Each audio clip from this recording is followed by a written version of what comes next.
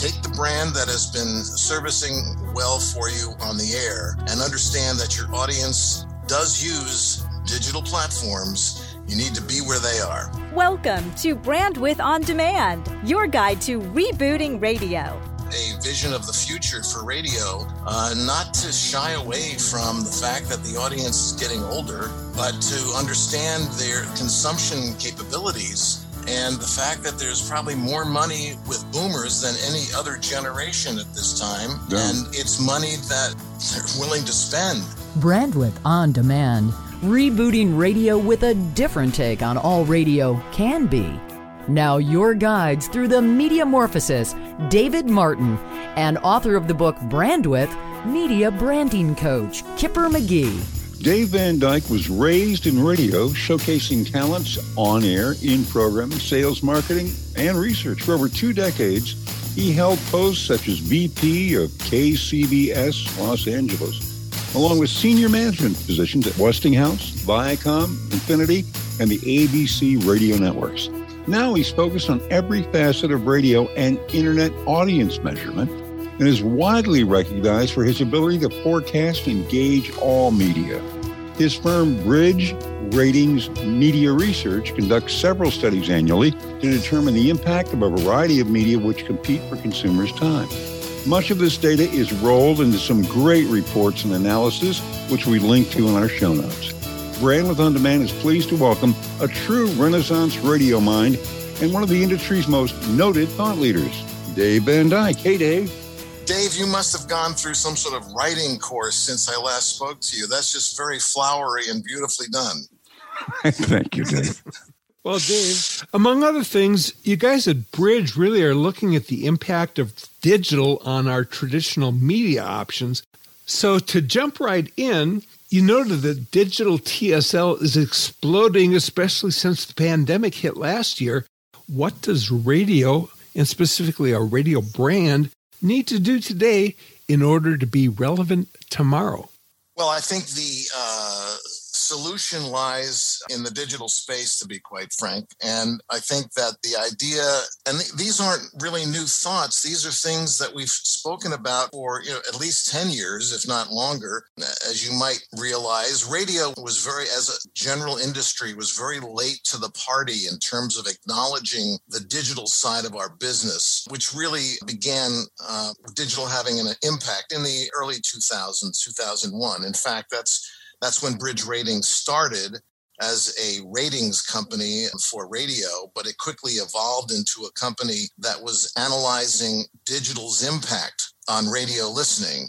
And over the course of the last 20 years, there have been a number of digital options that have been really at the forefront of the siphoning of time spent listening. So there are rules to go by in terms of general radio performance and programming and just understanding your audience. But I believe that radio needs to continue to take these giant steps forward in terms of being everywhere, in terms of not only their transmitter, but digitally, being on any platform they can possibly be. And radio is a traditional medium, and folks are finding that there are ways to get the music aspect of radio in a million different ways. And so what is the answer? The answer is what we've been talking about for several years, and that's what's between the records. And for the folks who are programming today and those interested in coming on board to radio, it's understanding how you can differentiate radio from its digital offerings. You can find our music anywhere, really. And so you find a way to determine the best possible curated music list for your station, if that's the kind of radio you're doing, and then concentrate on what's going between the records, developing your personalities to be much more than just card readers, or developing an audio sound that is different than just, songs being played one after the other on a streaming platform. And we're finding that the old adage of local, local, local is even more important today than ever. There are stations around the country that have taken this by the horns. For example, they're being very responsive to things relating to the COVID pandemic, and they're, for example, helping local folks in terms of, with the vaccines at this particular point in time, getting their radio stations there to help in any way they possibly can. But the idea is to become pervasive in the community where a digital platform cannot be. So those are some ideas in terms of a short form idea. In terms of time spent listening, I'm afraid that there's going to continue to be attrition. It's just a matter of fact. Let's face the facts. Just make sure that the programming you have is the best it can be. And it's the most contagious thing besides the virus. It's the most contagious thing that you can offer a listener in terms of wanting to come back and find out what's happening. I don't want to miss a thing. That's great advice, Dave. Now, what can radio brands do? You covered share of ear, great. But what about share of ad dollars? What can radio do about that? Well, once again, we're talking about expanding the digital footprint as far as it's concerned. In the early 2000s, radio stations were just beginning to understand how to do it. And again, they were late to the party as an industry. There are some companies in our business now that are doing quite well in terms of offsetting some of the traditional decline in ad dollars with digital. And that's the way to continue going. And so the bond between the radio listener and the radio station's digital footprint has to continue to be perfected. And what we're talking about is being on as many digital platforms as possible and then monetizing that. The radio industry is in a tough position because general revenues are softening, but the growth last year, even during the pandemic, was in the digital space. Mm-hmm. So that's a clear indication that that's really where radio needs to spend more of its time. As you all know, radio has become a transactional business. And so if it's that, then the idea is to try to continue to perfect the sales effort in terms of the traditional dollars, but try to become much more adept at understanding how you can monetize every platform digitally that you're on as well. And that really is the best advice I can give as far as offsetting the attrition that we're seeing in traditional dollars. And it's just a natural follow the money. Yeah. And so following up on that, you've also pointed out some kind of interesting trends, both in generational listening levels and their spending patterns. Now, if I'm reading that right, that would tend to bode well for at least the older audio listeners on radio, or does it? Well, yes. There were many increases in digital listening, for example, online and to streaming services last year, but the greatest increases were among people 55 plus. And I think that covers not only the streaming services, but also the digitally delivered signals of radio stations where people have become much more comfortable during the lockdowns in finding other ways for them to listen to the radio. As we know, music and other radio consumption really has been the automobile's prime location for many years increasingly. And because of the lack of that or reduction of that during the last year, people at home have discovered other ways to listen to the radio. And most of that growth came from the older listeners. Mm-hmm. And so I think from a time spent listening perspective, all demographics and generations are increasing their consumption digitally. The only place that radio seems to be increasing its time spent listening is the 55 plus listener. And that's because they're very comfortable with this medium. And frankly, the radio industry, again, really never came to the party for programming and offering content for younger listeners. Now, I know a couple of companies that we're consulting are working on a younger format that's going to be sort of rooted in music discovery that's based out of platforms like TikTok. But whether or not that's too late, there's a unique sales strategy associated with this plan, even though it might be a smaller, younger audience. But they are also a mobile audience and do listen in the car. And so if radio can grab some of those people on one of the multi-station groups, maybe they can take a non-performing signal and try to go after some of the younger audience, even if it's a smaller group it's probably an interesting way to go to try to garner some of the dollars that might otherwise go to a digital platform targeted at 18 to 24-year-olds. Well, Dave, looking at the younger demos, you see that a media gauntlet is underway. I mean, can you explain that? What's its meaning for generational media mindsets of our listeners? When I was referring earlier to the fact that radio has gone through a number of attacks from a digital perspective, I was really referencing this chart that hopefully you'll link to, which is basically called the new media chart for a gauntlet, I called it, because radio has really been sort of suffering the attacks, the slings and arrows of multiple digital platforms over the last 20 years. And, it all started back in 2001 when file exchanging was beginning to become a popular thing. And then it just began to have additional people and companies coming after the listener. There'd be satellite radio, internet radio, cell phone consumption, things, streaming, all of these things really relate to this gauntlet that radio as an industry has gone through.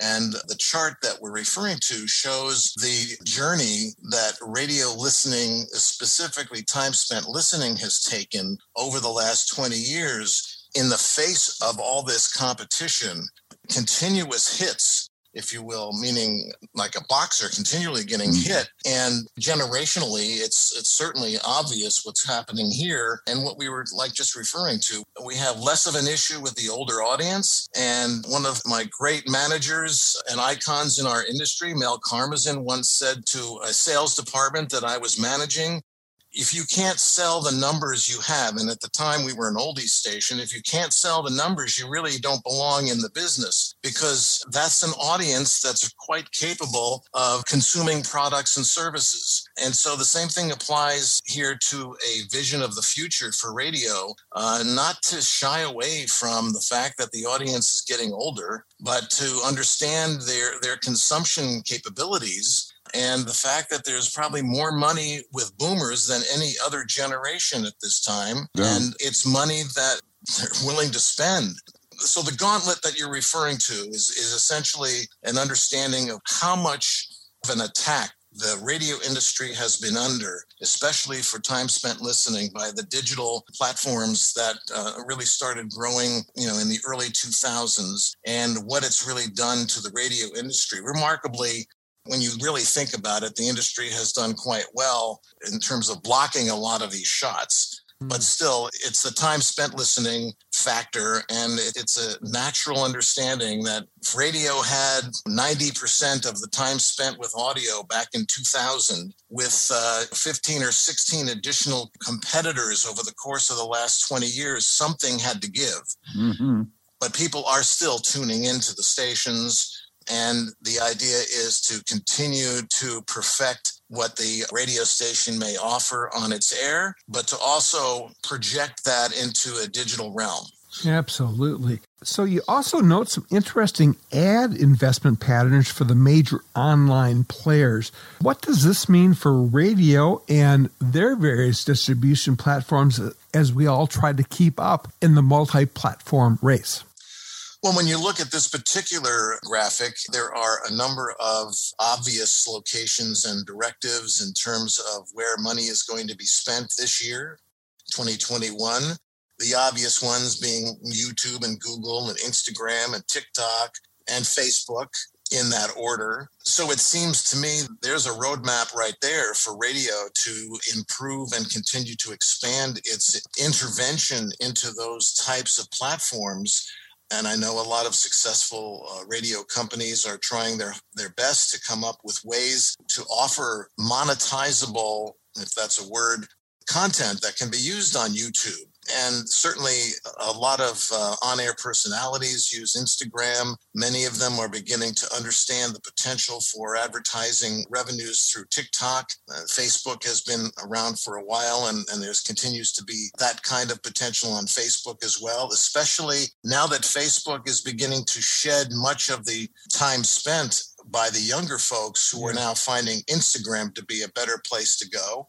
And Facebook is beginning to, in its general appeal, to be much more oriented or used by older folks. Mm-hmm. And so those are some platforms where radio needs to become much more active. And the idea is to expand the brand. Make sure your brand is evident and available wherever your listeners are. And if there's a way to have an extension of your brand on these platforms, it can be monetizable because there are a lot of people using those platforms. Mm-hmm. And it's really not all that much of a mystery where you need to be. There are logically big platforms where many people go, even adults over 50 years of age are using these platforms as well. And then there are others that may not be as wise of an investment. For example, WeChat or Twitch, which is the gaming site, or Pinterest, which is a great site, but it may not be appropriate for radio investment. And so this particular chart, I think, is a good roadmap for any company who wants to expand the brand to the areas where their listeners are. We're with Dave Van Dyke of Bridge Research. Hey, somebody you'd like to hear from? We'd love to hear your suggestions. Email us at show@brandwidthondemand.com. Your suggested guests can join other great media thought leaders as well as programmers like Geo Cook from K104 Dallas, Robin Bertolucci from KFI Los Angeles, and almost 150 others, all in the previous episodes wherever you downloaded this. Okay, so you want to make your show or your stations better, but these days, really, who has the time? Especially if you're doing multiple air shifts on different stations, maybe not even in the same town. One secret weapon that I share with my clients, Personality Magnet from Tracy Johnson. Topics, phone bits, great ideas for on-air and online, plus some tips just to make your show better.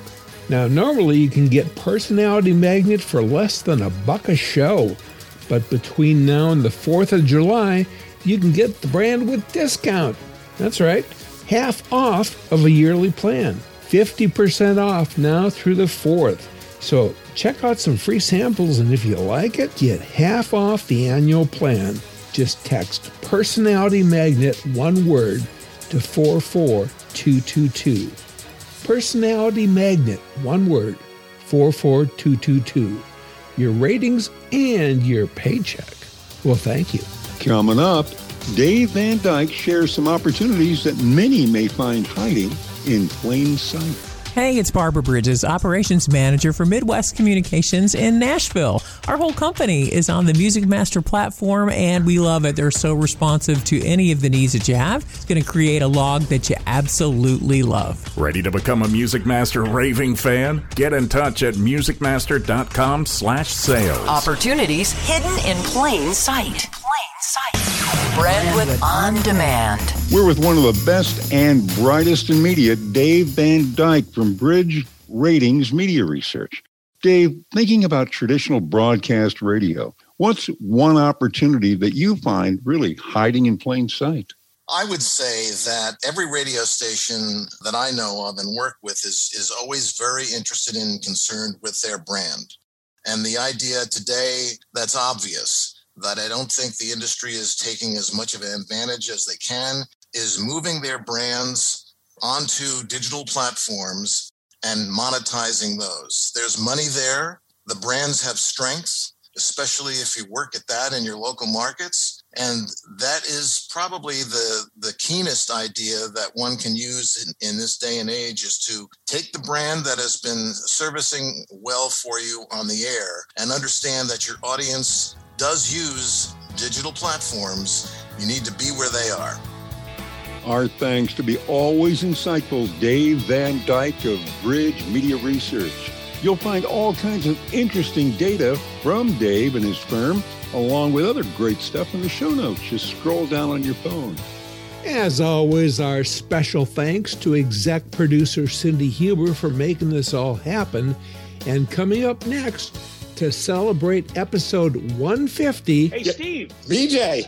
Look, I know that this episode right now is a great episode that everybody's listening to, but come on, the next episode I heard is going to have two amazing people. It's going to be probably the best episode they've ever had. I mean, the sweet sounds of BJ and Migs are going to be heard on the next episode. And if you're lucky and you listen close enough, you might even hear my daughter, who's maybe 15 months old right now, speak in the background. Yeah. So that is must listen to, if you tell me. That's right. To mark our 150th, our very first guest, BJ Shea, and morning partner Steve Miggs, BJ and Miggs from KISW Seattle, in their triumphant return. That's a wrap, Kipper. When is the male not really the male? Well, when it's female. We'll talk about it in 1 minute merchandising. Find it in the show notes at brandwidthondemand.com. I'm Dave Martin.